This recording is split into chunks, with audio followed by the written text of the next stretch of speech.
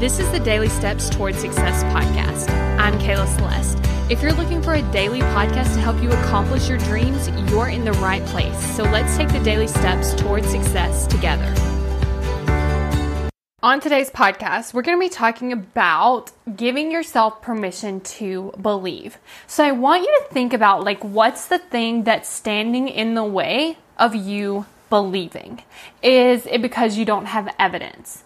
Because you don't know if you can do it? What will other people think? What if it doesn't happen? What is standing in between you and believing it's possible and believing in yourself?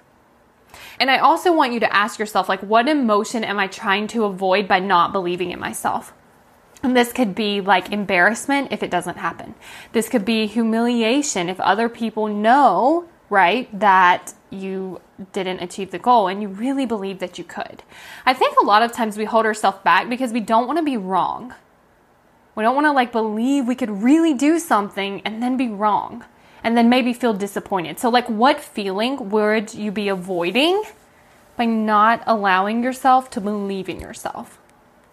And here's what I want to ask you. Why aren't you giving yourself permission to believe?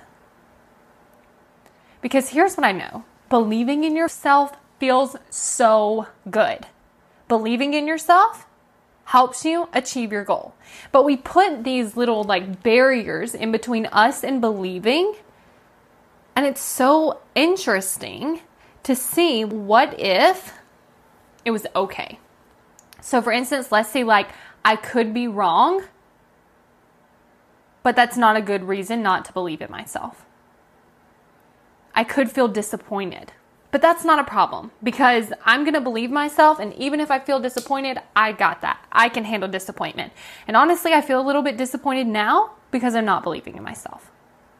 What if you gave yourself permission to believe even though you don't have evidence, even though you might be wrong, even though other people might find out?